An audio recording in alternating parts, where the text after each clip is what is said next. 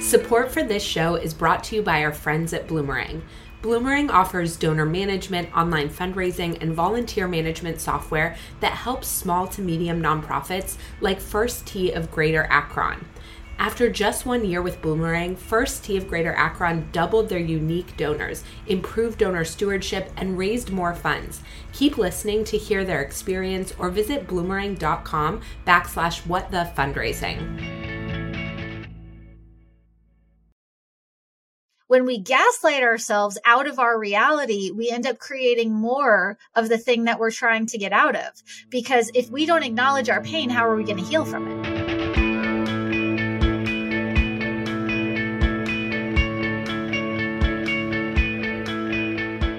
Welcome back to What the Fundraising. I'm your host, Mallory Erickson, and this podcast is for impact leaders and change makers who are looking to fundamentally change the way they lead and fundraise.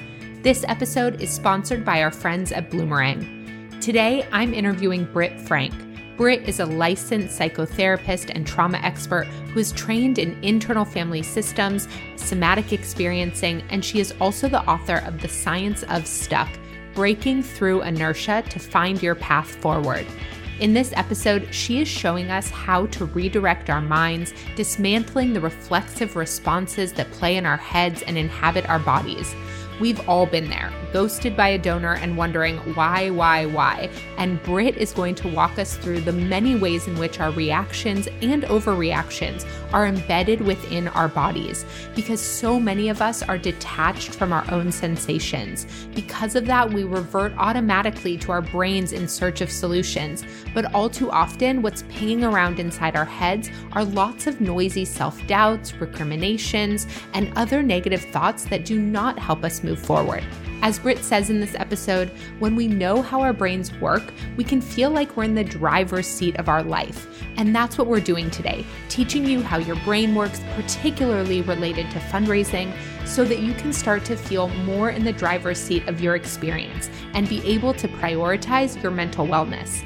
I can't wait for you to hear the strategies that Britt lays out, so let's dive in so you can meet her.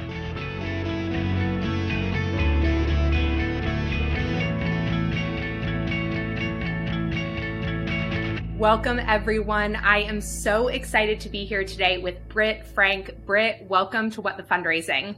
Hi, I'm so excited to be here. Can we just start with you telling everyone a little bit about your work and what brings you to our conversation today? Sure. I always tell people I have my shiny resume and my sorted resume. So on the shiny resume, I'm a trauma clinician. I'm a psychotherapist. My first book, The Science of Stuck, just came out, which goes into the neuroscience of motivation, procrastination. All of the things that we think make us crazy are generally our brains doing what our brains are designed to do. And when we know how our brains work, we can feel like we're in the driver's seat of our life instead of locked in the trunk of the car driving 95 miles down the highway. On my sorted resumes, I came to this work from being a hot mess of a human with addictions and disorders and depression and really bad relationships and very poor life choices. And when I found my way to healing, I pivoted out of the advertising world into the therapy world, which is not that far of a jump, actually. And I'm so happy to be able to talk to people about here's why the things that you want to do aren't happening. Here's why the things that you are doing actually make sense in context. And there's no such thing as crazy. I really appreciate you sharing that about your own story. And it's very similar to mine in a lot of ways. I mean, I hit a real personal burnout, a real professional burnout, was dealing with chronic pain, blew up my entire life with a long-term relationship where I was like, okay, some big things need to change and shift inside my life. And then once I was able to figure out those tools for myself or those frameworks for myself, I was like, oh my gosh, why is everybody not talking about this? And really changed my work. So thanks for sharing that with me. Absolutely. I have loved following you on Instagram in particular and learning about the science of stuck and how you help people become unstuck. And you talk a lot about trauma, of course. And I feel like on this show, we have had a number of people come on and talk about trauma, but we haven't really taken a step back and defined trauma and sort of explained the different ways that we can become traumatized. So will you walk us through that? Yes, gladly. And the reason I did not call the book The Science of Trauma is because that word is so misunderstood. And a lot of people think that trauma means something horrible happened. I had a bad childhood, or I was in an abusive relationship, or I was in an oppressive environment, or whatever. Those things obviously are all inherently traumatic, but trauma is not defined by how bad an event is. Trauma, and this is Dr. Peter Levine, who pioneered somatic experiencing. This is his work and his definition, not mine. He's the neuroscientist who figured all this out. Trauma is like the brain's digestion process. So just like anything that's too much or too fast for our body to metabolize is going to cause physical symptoms. When our brain can't metabolize an experience for whatever reason, and it doesn't have to be a super bad one, it could be anything. It could be a fender bender. We have a global pandemic situation and geopolitical unrest and the world is burning down. But it could also be that for whatever reason, someone cutting you off on the highway, just your brain wasn't able to process that. And so now for whatever reason, you are sweating and panicking and shaking. And when people say, why is my brain doing this? I don't know. And fortunately, we don't need to know the why. Knowing why you have indigestion can be helpful for informing your food choices later on. But in the moment while you're puking, you don't need to know what you ate or why. We just need to make you feel better and give you a plan and give you tools and maybe like a cold compress for your head and some ginger. And so trauma is brain indigestion. Anything that's too much, too fast, or too soon can create symptoms. I really appreciate that because I agree. We think about trauma as only these really big moments, or I hear people oftentimes downplay or basically gaslight themselves and their emotions and their experiences because they don't think it was big enough or bad enough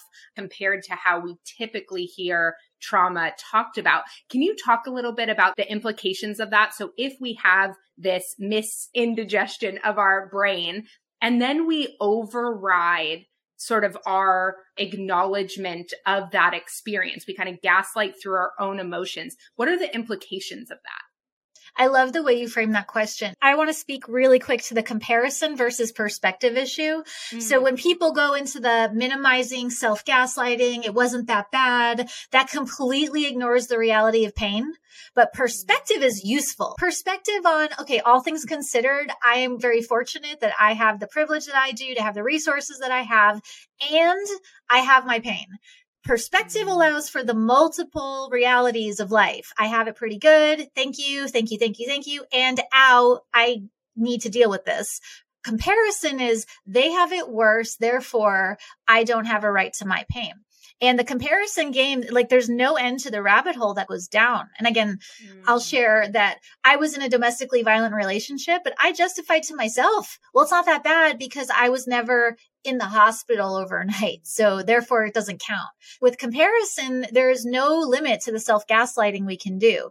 And to answer your question, when we gaslight ourselves out of our reality, we end up creating more of the thing that we're trying to get out of. Because if we don't acknowledge our pain, how are we going to heal from it? If you don't acknowledge that your leg is broken and you keep trying to walk on it, you can say all the positive affirmations you want, but that leg is going to continue to become more and more problematic. And then we're going to have a real crisis on our hands. Have perspective on the things that are working, have perspective on how good you have it, and you have a right to your pain. And the failure to acknowledge our pain will create some sort of mess somewhere. It might be physical. It might be emotional, psychological. It might be relational. It doesn't matter. You have a right to your pain, no matter how seemingly small. And the other thing I'll say is what we think is small and what our brain's survival functions think is small aren't always in sync. Small stuff is big stuff to a brain that feels unsafe for whatever reason. Can you say a little bit more about that? Yeah. So I heard my husband, who's in the business world, I work alone. I'm in private practice. I write things. I'm in my little office. He's in the business world. And so when he has meetings, he's not mean or aggressive, but he's very authoritative. And there was one day I came home and I heard him talking, and all of a sudden I am having a meltdown. I'm shaking. I'm crying. I'm panicking. I could have said to myself, oh my God, Britt, get it together. What's wrong with you? Like, this is so stupid. Like, nothing even happened. It's not like he yelled at you. It's not like he hit you. Like, literally you walked by and you overheard him on the phone. And if I had done that to myself, I would very quickly have more anxiety. I would have more stress hormones, or my system would just completely shut down and I would go numb and I would be binge watching Bridgerton until 4 a.m. But even though that seems like a little thing, in the moments in my brain, it was a big thing. I'm not blowing it up and going, oh my gosh, now you need to get off your call and stop your meeting and make it about me. Trauma dumping isn't helpful. But a self-validation moment is almost always a faster way out of the thing than trying to pretend it didn't exist. Wow. Okay. This might be a big jump that my brain is making here, but something about what you're talking about right now reminds me of imposter syndrome, how when we don't acknowledge what's happening, that we're having imposter syndrome, there's no way to actually cure imposter syndrome unless we recognize what's actually happening in that moment. And in my opinion, if we validate the feeling of being scared. But if we're like, you shouldn't feel this way, why do you always feel like an imposter? Then it just gets totally out of control. And I said to someone recently, I said, I don't have less self-doubt than other people, but I spiral around self-doubt less than other people. Because when I have self-doubt, I just say, oh yeah, that makes sense. You're doubting yourself. You're about to do something pretty scary. And I feel like where we get stuck in the resistance to accepting how we feel. Can you talk to me about that? I could not love what you said more, because it's counterintuitive to validate the not good enough stories and the inadequate stories and the imposter stories, but it's in the validation that we find the relief. One of the best little hacks that I've learned for imposter syndrome, or really any negative critical thought, is to meet that thought with the phrase, yeah, that's probably a little bit true. Like, you don't know what you're doing. Yeah, that's probably a little bit true. You have nothing of value to share with the world. That's probably a little bit true. They're going to realize that you stink and they're never going to want whatever. Yeah, that's probably a little bit true too. It's almost like you're microdosing unpleasant truth. If you can there's a little part of truth in that, it's less scary. We get to defang the monster by validating. Yeah, you feel that way. It makes your way is totally perfect too. It makes sense that you feel that way is a really, really useful thing. Making friends with it and going, yeah, there's probably some truth to that is another way. Not better, just a different path. But it makes sense whether you're saying that to yourself or to someone you care about. Doesn't mean you agree with it. Doesn't mean this is now my truth. It means it makes sense that you feel that way. So it makes sense will very quickly what we call downregulate your brain. So if your brain's on fire, the phrase it makes sense is like taking a nice little bucket of water and putting it out. Ooh, okay. I love what you said at the end there around the difference between acknowledgement and validation and truth, because I think that's where people, even in relationship with other people, someone shares something with them about how they felt about something. And instead of acknowledging and validating how they feel, like it makes sense from your perspective that you would feel that way, or it makes sense that you would feel that way, we go right into defense because that wasn't our intention to make you feel that way, because we feel like if we acknowledge and validate, we are agreeing or we're saying it's the truth. How can people decouple those a little bit more? And it makes sense, keeps you out of defense. As you're saying that, I'm like, that's a fun, pithy little Instagrammable thing we should write later. But reminding yourself that validating has very, very real and immediate neurological results. Because if you go into defense, now you've got two people whose brains are both on fire and you can't get your message across. We're talking in the business world. If you have to have an uncomfortable conversation with a customer, a coworker, whoever, you need to make sure that both of your brains are available to the message that you're sending. Otherwise, it's a complete waste of time. And then comes the spin and more of the thing. Again, remind yourself, validating does not mean agreement. Validating means it's just witnessing. I see. It makes sense that you would feel that way. I don't agree with anything that you're saying. I think you're completely out to lunch. But it makes sense that you would feel that way. You can be snarky and be like, wow, I get how you could come to that conclusion. That's not going to help. So just default to, it makes sense. This makes sense. And then when you have two open brains that are not firing the alarm system off simultaneously, we can get to goals, we can get to outcomes, and we can get to solutions. I love that. And I'm curious, how do positive affirmations fit into all of this? Where's the line between positive affirmations, gaslighting how we feel, and then actually being helpful? I'm not anti-affirmations. So I like to have positive affirmations person, and that works for you. Awesome. For a lot of people, myself included, affirmations feel very gaslighty. So I actually encourage in my work people to stay out of positive thinking, not just out of negative thinking. What we want is not positive thinking. What we want is realistic thinking. So if you're affirming, I am the most amazing person in the world at what I do, like, no, you're not. But if you can affirm, you know what, I've had success in the past and likely I'll be okay in the future. That's not a positive affirmation. That's taking the data and making a reasonable conclusion. So I have exercises I do with people where it's like, what's the positive thinking that's not helpful? What's the negative thinking that's not helpful? But what's a realistic thought that you can write down? Generally, people seem to respond well to me is a lot better than I am so lovable and people like me. It's like,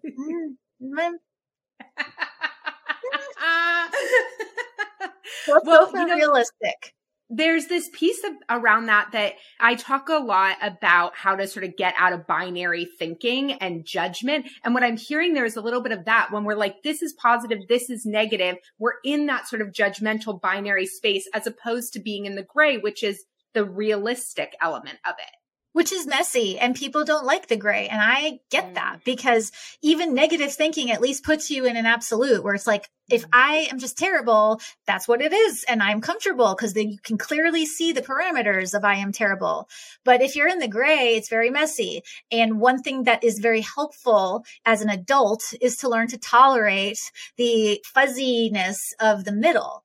Another exercise I have people do is called an also true list. So whatever the thought you're thinking is, what's also true? Like, oh my gosh, I totally messed up that meeting. Also true. I'm really good at my job. Oh my gosh, blah, blah, blah. Also true. And that will help. But it's a real practice to unlearn the binary thinking and get to the gray. Even when we're talking about mental health, it's not like there's two categories of people, the mentally well and the mentally ill. You can be both in the same breath on some days. And so we want to really hold the tension of the opposites and swim in the uncertainty. Okay. So you said my favorite word or my least favorite word, comfort. I'll speak for myself. When I started fundraising, I had this perception that good fundraisers felt comfortable, and that because I felt uncomfortable, I must be a bad fundraiser. And I think this is true across many professions, but I think fundraising in particular is a very vulnerable thing. Number one, you're talking about money, right? Very vulnerable. Then you're talking about money with what many people feel like is not like a product trade for money, right? But an idea and a feeling and potential and a story. And so it feels in many ways like your heart is on display a little bit, right? This thing you love that you deeply care about, that's so tied to your core identity. You are asking someone else if it's worthy enough to be invested in.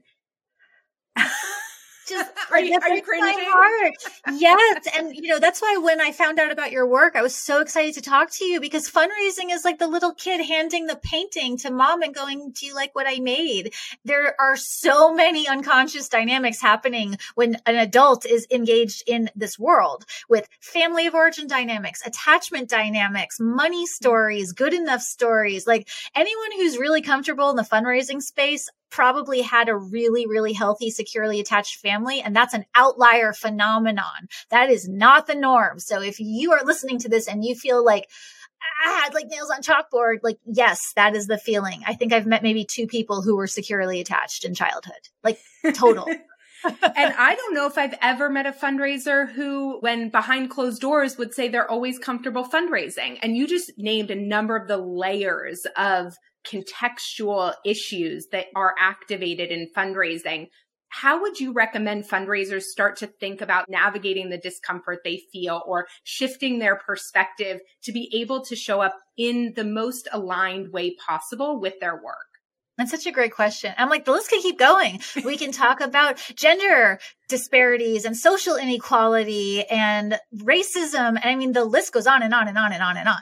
If you're starting this journey, again, the phrase, my discomfort makes sense, is a great starting place, because as soon as you say, this is stupid, I shouldn't feel this way, there's nothing left to do except feel crappy. And so if you can start with, okay, this makes sense, and then remind yourself, you don't need to be in therapy to do this, but remind yourself yourself that there are multi-layers to this discomfort cake. And if you can start naming the ones that are relevant for you, even if you're not really sure, again, we outlined all of the main categories. Just assume you probably fall onto one of those. And there's a lot of healing power in naming the things. Dan Siegel, who has a brilliant body of work, he says, name it to tame it. It's not that naming it magics the discomfort away, but naming it does, again, put a container around it. So now that we can see what the problem is, we can ask ourselves, what are my choices for making this thing a little bit more manageable? What are my choices for making the unknown more knowable? What are my choices for making this really weird power differential less overwhelming? What are my choices is a much better place to go than why do I feel like this? Can we talk about ghosting specifically? Because ghosting is obviously something that fundraisers deal with. And I'm curious, what is happening when we get ghosted and how do we navigate that space? And it's true with fundraising. It's true with dating. The ghosting phenomenon doesn't feel good no matter what context it's happening in. So again, it makes sense that you feel like crap if someone ghosts you. It makes sense that your brain's going to, what did I do? What did I say? I'm not good enough. Oh my God, why am I even doing this? Who do I think? All of that. It makes sense that you're thinking that because being ghosted feels icky. It really does. And you're never going to get an answer. There's no answer to why did they ghost me that's going to make you feel better. Letting go of the need to understand the why. Again, self-reflection and, hey, did I say something that probably I shouldn't? Like, self-reflection is good, but we all know the line where self-reflection turns into rumination. And that's the stuff we want to stay out of. After some good, healthy, run it by a colleague, run it by a friend, do some self-checking. After you've cleared that, then assume that their ghosting has a lot of story attached to it, none of which has anything to do with you. Yeah, I really appreciate that. And thinking about fundraisers, in addition to all the layers, the vulnerabilities that come up fundraising, the other piece of it is that they're dealing with these things constantly. I just talked to someone the other day who has a for-profit business and he's getting some venture impact capital, but he's not typically fundraising. And he was talking about the pain he was feeling from this funder saying no and the weeks he was spending dealing with his feelings around this. And this is actually somebody who is very well versed in the tools that we're talking about today and was using all of his own stuff, but was struggling. And what I was thinking, and then he said it, was, I'm thinking about the fact that your people do this multiple times a day. They go through what I went through multiple times a day. So how do they create some space, some buffers, some actual self-care, not what we're marketed to as self-care, to heal and take care of themselves in that environment? And I think the more intense your work environment, the more boundaries are needed to be able to manage it. And in the fundraising space where, like you said, it's a constant rejection, abandonment. We love you. We hate you. Yes, no. It's this yay dopamine when it works and abject lights out when it doesn't. And so because it's such a high, multi-leveled, complex mess to navigate, that means that you're going to need some real clear differentiation lines between when you're working and when you're not working, especially since a lot of people work from home now. And so things like changing your clothes, making sure that you have a very clear place where you do your work, if possible, every day. And when you are done, you have something that you do to tell your brain, this is done. Now we're shifting. When people say they need work-life balance, what they actually mean is we need work-life boundaries. And if you're in this very high-octane environment, it'll be even more important, like you said, not the self-care piece. Let's just start with your brain does not know that you're done with work and that you're with your family if you don't program it and train it and teach it to differentiate. Even if it's you go for a walk around the block or you get in your car or you play a song or you drink an orange juice, whatever the thing is, any ritual that you decide is the thing will work. Pick something and really, really make this work home line very clear. That will help. It's not going to make feeling the feelings less icky, but it will contain it.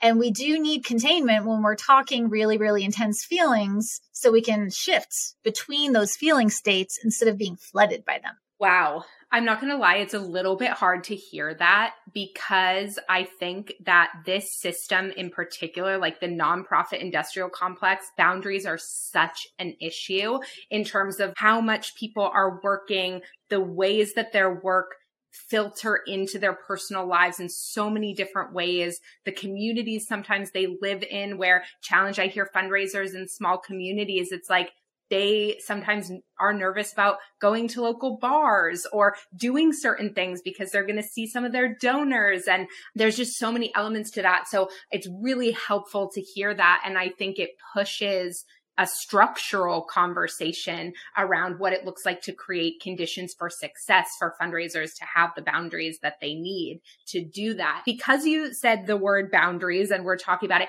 can we define boundaries a little bit more too? Because this is a hot topic, but I wonder how much people know what that really means and looks like.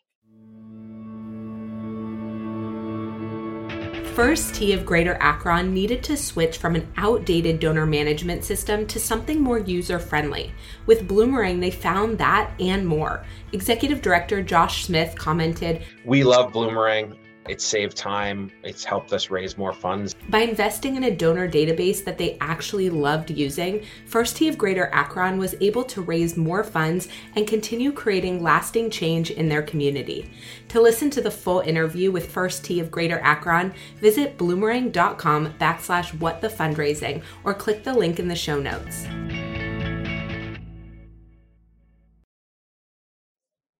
So at its most simple definition, a boundary is just a line of demarcation. My skin is the boundary between my insides and the outside world. The door is the boundary between this room and the room on the other side of the door. But what people often mistake boundaries for are requests. So when I hear people say they cross my boundaries, it makes, no, that's not how it works. If I am saying to you, my boundary is I don't want you to call me after 6, that's not a boundary. I'm asking you to do something. So if the power to do it or not do it is yours, like you can decide, I want to call her at 7. You didn't cross my boundary. It's just you didn't do what I asked you to do. A boundary is, hey, if you call after 6, I'm not answering my phone. A boundary is my set of choices in response to someone else's choices. That gets a little dicey because then people are like, well, that sounds like an ultimatum.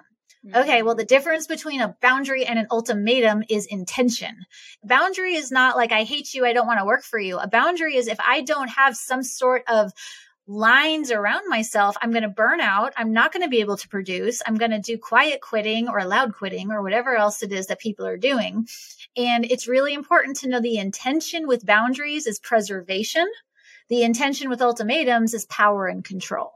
So when I say my boundary is I don't answer emails after 7, no one can cross that. That's on me. Like if I answer an email at 8, it's not that I've crossed the boundary. I just didn't hold it. But it's also important to know that there are some work environments where boundary setting is not possible.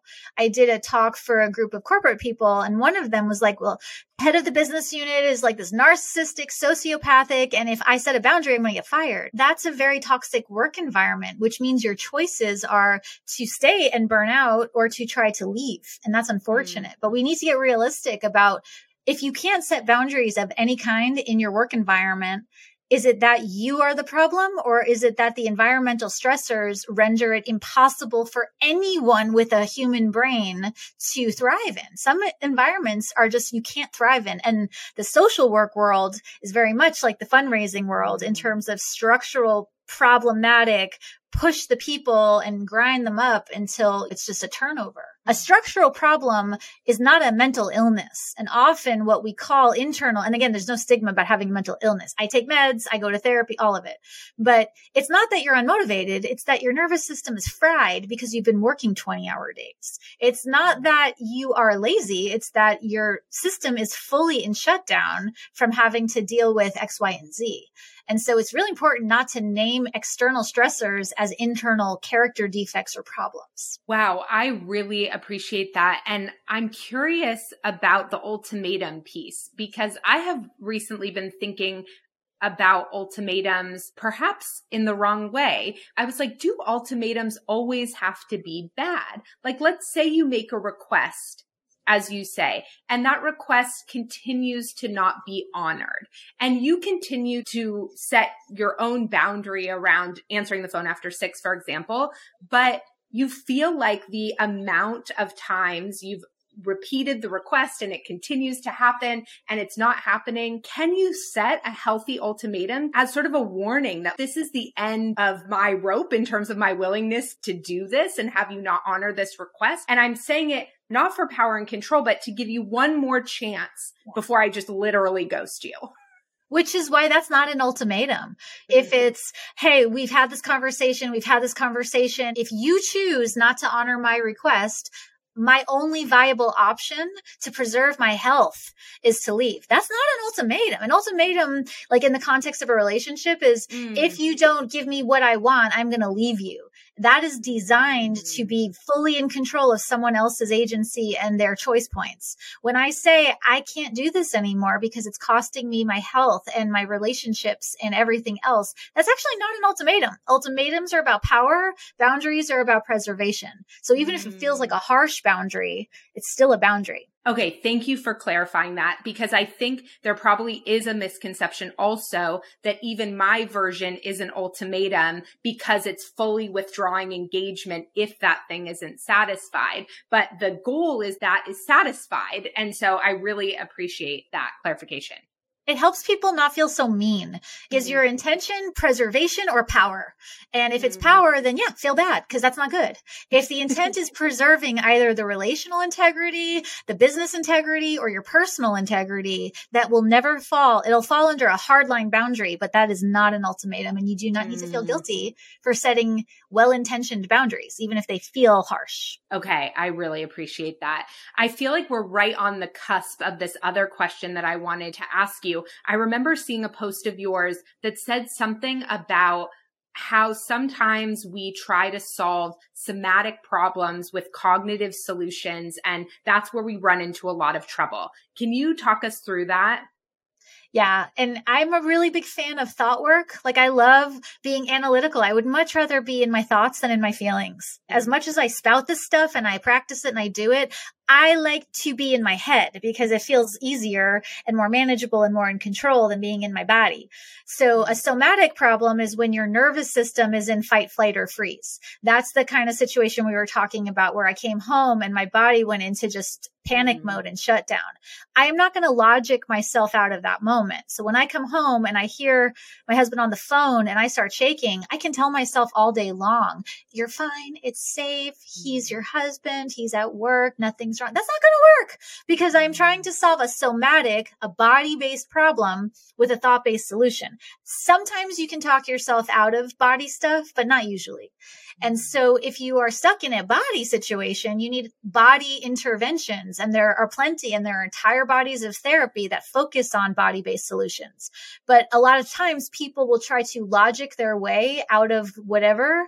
And when that doesn't work, as it doesn't, then they blame themselves. What's wrong with me? Oh my God, logically, I know that I shouldn't feel like this, but I still feel like this. And I know logically the fact that they ghosted me doesn't mean I'm a bad person. But now because X, Y, and Z in my history, my whole body is reacting to this being ghosted thing. Well, great. Now we need a different set of tools than positive thinking or affirmations or whatever. Do you ever find that people sometimes have trouble even recognizing that they're having a somatic response?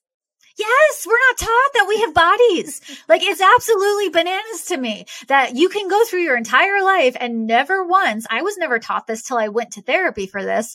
Hey, guess what? You have a brain and your brain does things, and mental health actually isn't in your mind. It's in your central nervous system. And it's like being put behind the wheel of a car and not knowing how to drive and then going, God, I'm such a bad driver. It's like, no, you're not. You just don't know how to work it. Somatic? What the hell is that? What does that even mean? I was so baffled by this concept. I remember a very skilled therapist said to me, because I was really mad about something and I was spewing. She's like, Britt, where do you feel that anger in your body? And I'm like, I don't understand that question. What do you mean? Where in your body do you feel your anger? Well, in my head, I'm mad. She's like, no, like, do you have a tight chest? And I was so frustrated. I'm like, I don't understand this question because I was never taught, hey, you have this entire biological organism from the neck down, and it is constantly interacting with the environment, scanning for threats, for opportunities, energy conservation. We're not taught how to drive. And then we wonder why we're crashing. I had the exact same experience. I remember a therapist saying, where do you feel that? And I was like, what do you mean feel it? It is wild. And honestly, it took me many, many sessions of therapy to start to be able to identify where different types of experiences or pain were living in my body. And then to start to notice that on my own took a while. And so I'm wondering for folks who are listening to this, who maybe when we say that piece around solving a somatic problem with a cognitive solution, and they're like, well, how do I know when I'm having a somatic problem? What's a level 1 awareness they can start to bring into their experience? So I really like this as a starting point, because if you get bogged down in the, like, is it a somatic problem? And if so, where is it coming from? And why do I have it? You're gonna spin. So let's just start with, does your reaction match the situation? Again, when I came home and I heard the phone call, my reaction was level 10. The situation was a level 0. Like nothing was actually happening to me. Now, if I came home and someone started yelling at me and I freak out, my reaction matches the situation. There's no such thing as an overreaction. It's just our reactions get mismatched.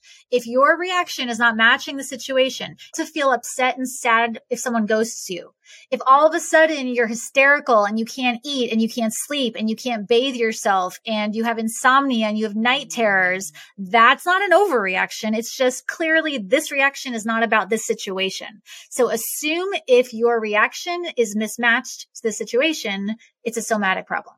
That's a really quick way to start. And do you have any initial tips for moving through a somatic response, or even how they start to explore what that might look like? Again, nothing is like, yay, this will magically cure a somatic reaction. But there is so much power knowing that somatic reactions are a thing and you're not crazy, because there's no such thing as crazy. And this makes sense in context. I have seen people on the brink of like mega panic meltdown come down, not all the way down, but down enough just by saying, yeah, like you make sense right now. You're not crazy. You know, you're not crazy. Because no one is a very powerful tool. Even if you have no somatic training, even if you don't know how to cycle and metabolize the stimulus through your body, like, it doesn't matter. Let's just start with, this is a thing. I am not crazy. And then if you want a practical, okay, what do we do? Come up with 3 choices. What are 3 like people, places, resources, thoughts, or things? Not so much thoughts, because that's not going to work. What can I do right now? Not next year, not next week, not after I buy the books and whatever. What can I do right now? Can I take a shower? Can I take a walk? Can I listen to music? And use your senses.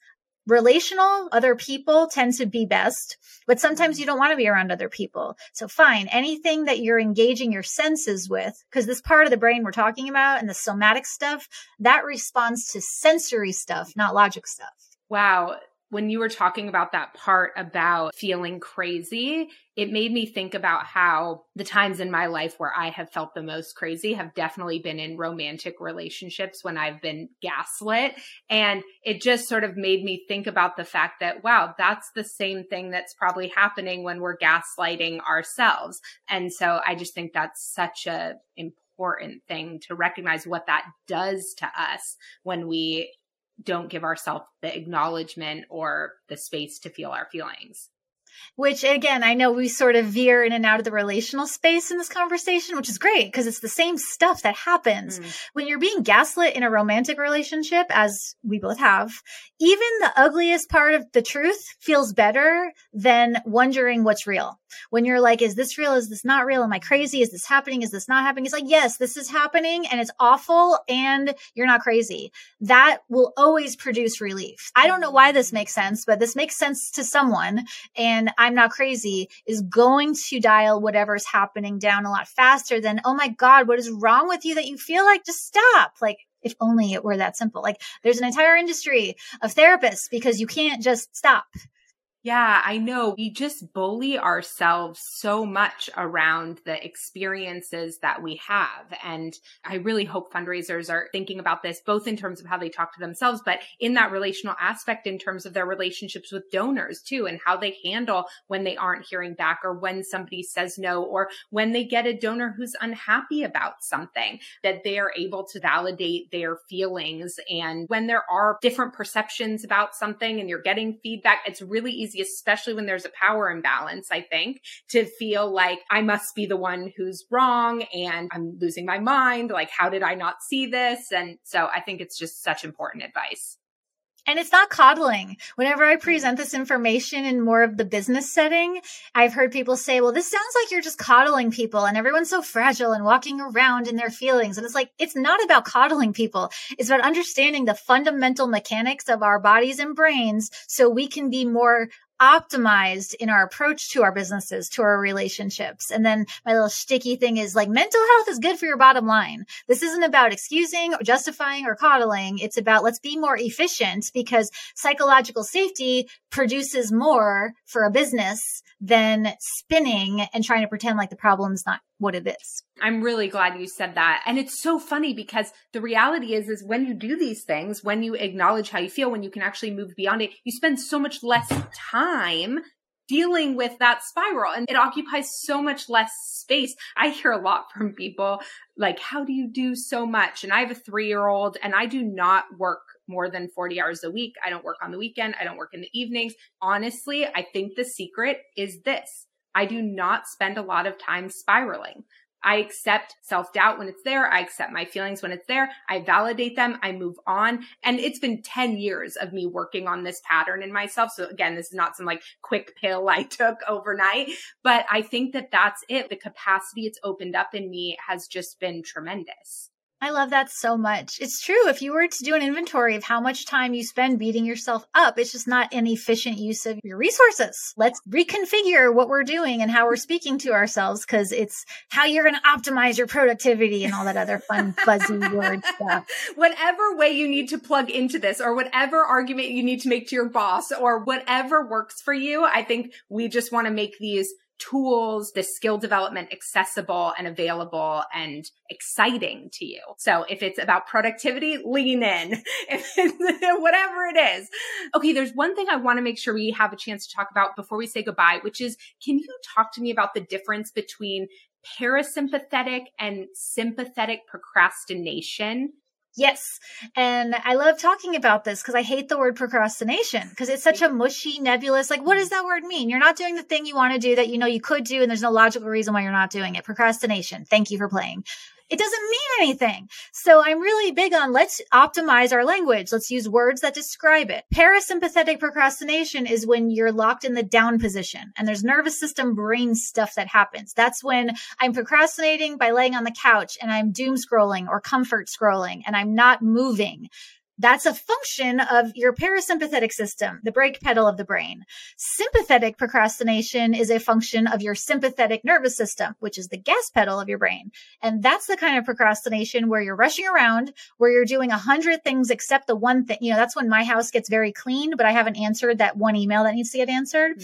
So parasympathetic procrastination means your nervous system is stuck on off. Sympathetic procrastination means your system is stuck on, and they need different interventions. You need different tools and techniques than when you're like spinning like a little tornado. Again, name it to tame it. If it's just, I stink because I'm a procrastinator, that doesn't help us. That doesn't give us any information. It's like, okay, well, which direction do you get stuck on? Do you get stuck on off, on? Do you ping pong between the two? What's your nervous system doing when you're, quote, procrastinating? So we can, again, get to solutions faster than just labeling something with a mushy word that doesn't really mean anything. Okay, I might be opening up a whole can of worms with what I'm going to say next, but I feel like on a systemic level, the sympathetic procrastination is very common in the nonprofit sector. And I don't think it's called procrastination. I think it's actually linked to a lot of sometimes what we see as martyrdom, like I'm just doing everything I can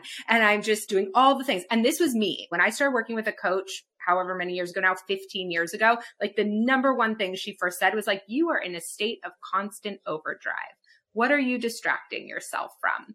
Right? Not that point blank. I had to do some self-discovery myself, but that was at the core. It was like, you're in a constant state of overdrive. You're keeping yourself distracted from something. What is it? For me, underneath it was this belief that I wasn't enough unless I was constantly checking off boxes and producing and all these different things. And so can we talk about that state in particular? And what are some few tips for folks who might be noticing that that's true for them too, and how they can settle their nervous system down out of that state? Well, let's take the goal of settling the nervous system off the table. You can't get from code red sympathetic procrastination to now I'm chill and calm, just like you're not going to get from off to like, woo, off I go. So let's make a realistic goal that lines up with how your brain is functioning. The goal is not to be regulated. The goal is to be honest.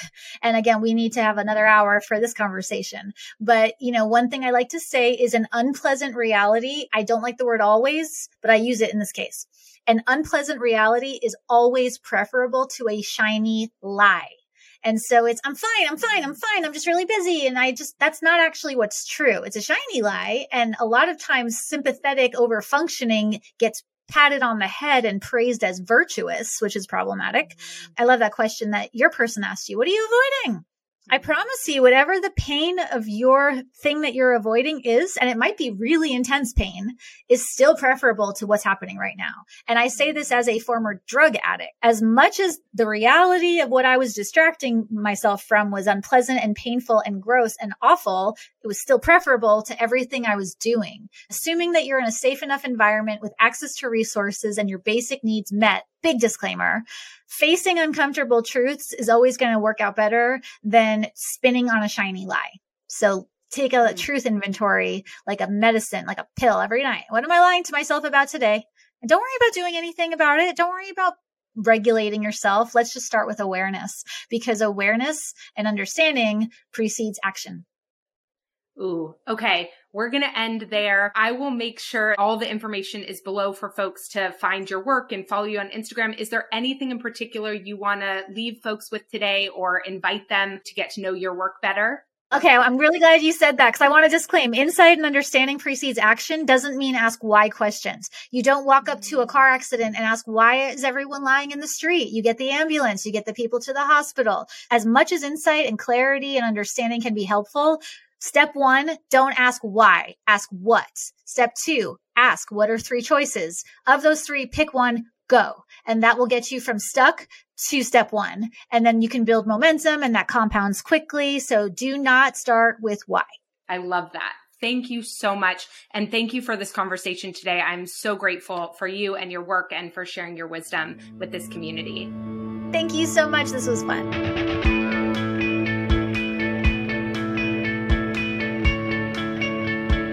Okay, are you guys going as wild about this episode as I am?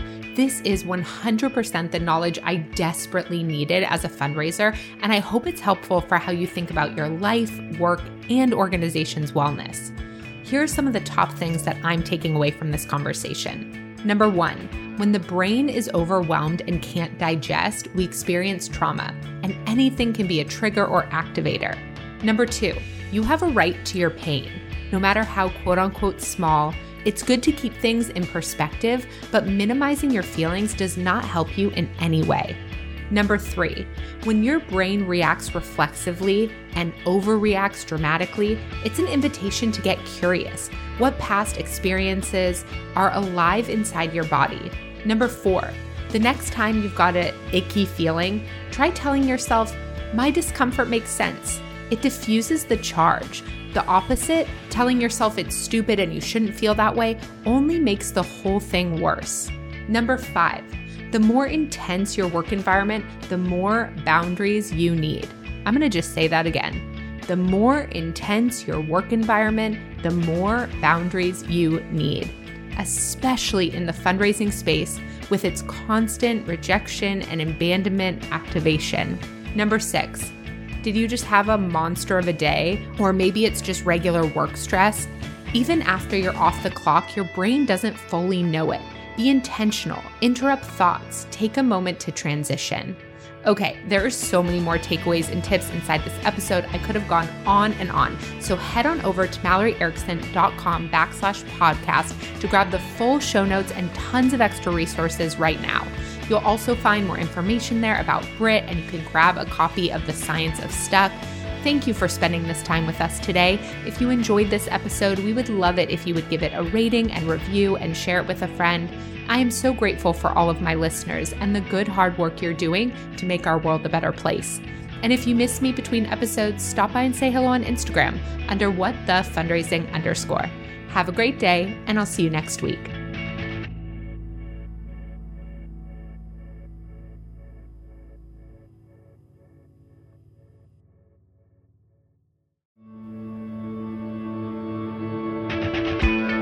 Hey you, I hope you're loving all the free value you're getting right now from our guest.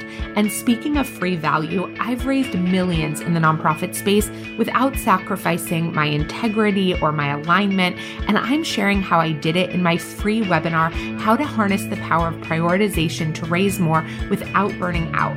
Go to MalloryErickson.com/workshop to register for the free training right now. I cannot wait to see you there.